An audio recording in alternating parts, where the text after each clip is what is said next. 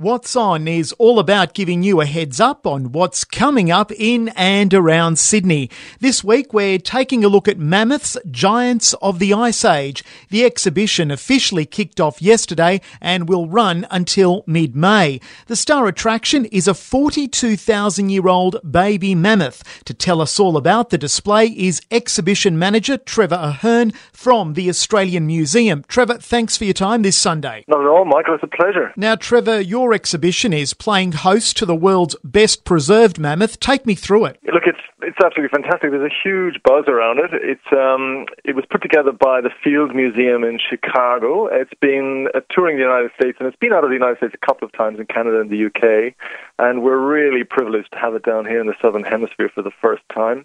We're also bringing a specimen from Russia. It's not part of the exhibition. The normal exhibition only has a model, but we've managed to get our hands on the real thing, and it's the world's most intact mammoth. It's a baby mammoth. Her name is Luba. She was 30 days old when she fell into a pool of mud 42,000 years ago, and she was preserved remarkably. There's this amazing balance of the minerals and the bacteria and things in the mud that mummified her, and that when they took her out, she was in incredibly intact condition.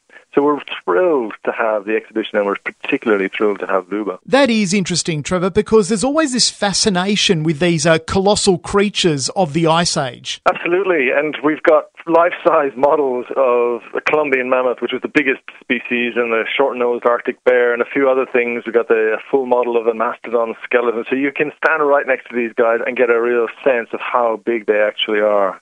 And they, in true kind of American style, too, the showmanship has come through, and these models look absolutely fantastic. Are you able to take me through the deal that the Australian Museum did with the Russians to get Luba here? Yeah, for Luba, we dealt directly with the Shemenovsky Museum in Salekhard up inside the Arctic Circle. And we brought it over directly from Russia, completely separately to the exhibition. It's been in this exhibition in the past. When it was in London, it was in this exhibition, and I believe when it was in Canada, it was there too. It hasn't been around the United States, as far as I know. So we dealt directly with them. We had it flown down, so she flew from the Arctic to Moscow last Saturday, and then she came to Sydney. She arrived here last Sunday. She came via Dubai, so you can imagine the kind of traumatic experience when it comes to climate that she must have had.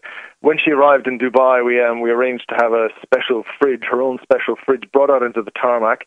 So she was taken out of the air-conditioned airplane, put in this fridge for the few hours while the airplane was being refueled and such, and then flown back over to Sydney, where we met her with our air-conditioned truck, and we brought her into our specially air-conditioned room here, where she sat for 24 hours before we opened the case and mounted her. That is actually quite unbelievable effort to get it here. Now, apart from Luba, what else is there at the exhibition? Well, the Field Museum have really put together a remarkable exhibition. I mean, clearly, when people come in, one of the first things they're going to be most impressed with are the models, the giant full-scale models of digs and of the actual animals themselves. But all around them, there are actual specimens. So we have the actual femur of a Columbian mammoth, the teeth. There are samples of, there's plenty of things that people can touch. So there are samples of what the hair might have felt like. There's teeth out on display that you can touch. We also have some very valuable and very, very fragile artifacts, tools that humans use to hunt the mammoths and to skin the mammoths and things like that. And also some of the artifacts that they made, if you like, in homage to the mammoth. So we have displays of cave paintings, but we actually have carvings that the humans at the time put together, depicting mammoths, depicting hunting scenarios. There are some dioramas there showing the process of hunting. So there's a lot of meat on a mammoth. So when you kill one, what do you do with all that meat? And they came up with a very, very clever solution for managing it. And then there's also what we know from mammoths and how we can infer certain things about their lifestyle, their daily habits from observing elephants today, which are close relatives. Elephants are not descendants of mammoths, but they are close relatives. They share a common ancestry. And Trevor, this exhibition, it's an Australian first. I believe the Australian Museum itself had a mammoth exhibition about 8 years ago. I would imagine there was some work done in the past on the Pleistocene area and on the Pleistocene era. Australia had its own Pleistocene animals, its own megafauna.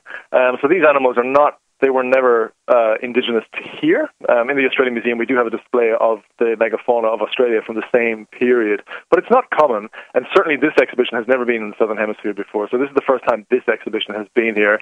In fact, it's the first time it's been in the Southern Hemisphere. So we're very privileged to have it. Trevor, best of luck with the exhibition, and thank you again for joining us this Sunday. Not at all, Michael. It was my pleasure. Thank you. Trevor O'Hearn there from the Australian Museum talking about mammoths, giants of the Ice Age. And that exhibition is already underway. It's going to run right through until mid-May. And as Trevor mentioned, the star attraction is Luba, the 42,000-year-old baby woolly mammoth. For more information, visit australianmuseum.net.au. Woolly, woolly, woolly, shake your hair. Woolly, woolly, with your trunk in the air. We call him Woolly. Now, pair your one-of-a-kind Australian Museum experience with a stay at one of Sydney's most unique hotels. Pullman Sydney Hyde Park is located just 2 minutes from the museum. The hotel offers 241 stylish rooms with great views of the city. For a limited time, guests can experience the Matt Blatt Suite, featuring a number of hotel firsts, including complimentary Netflix.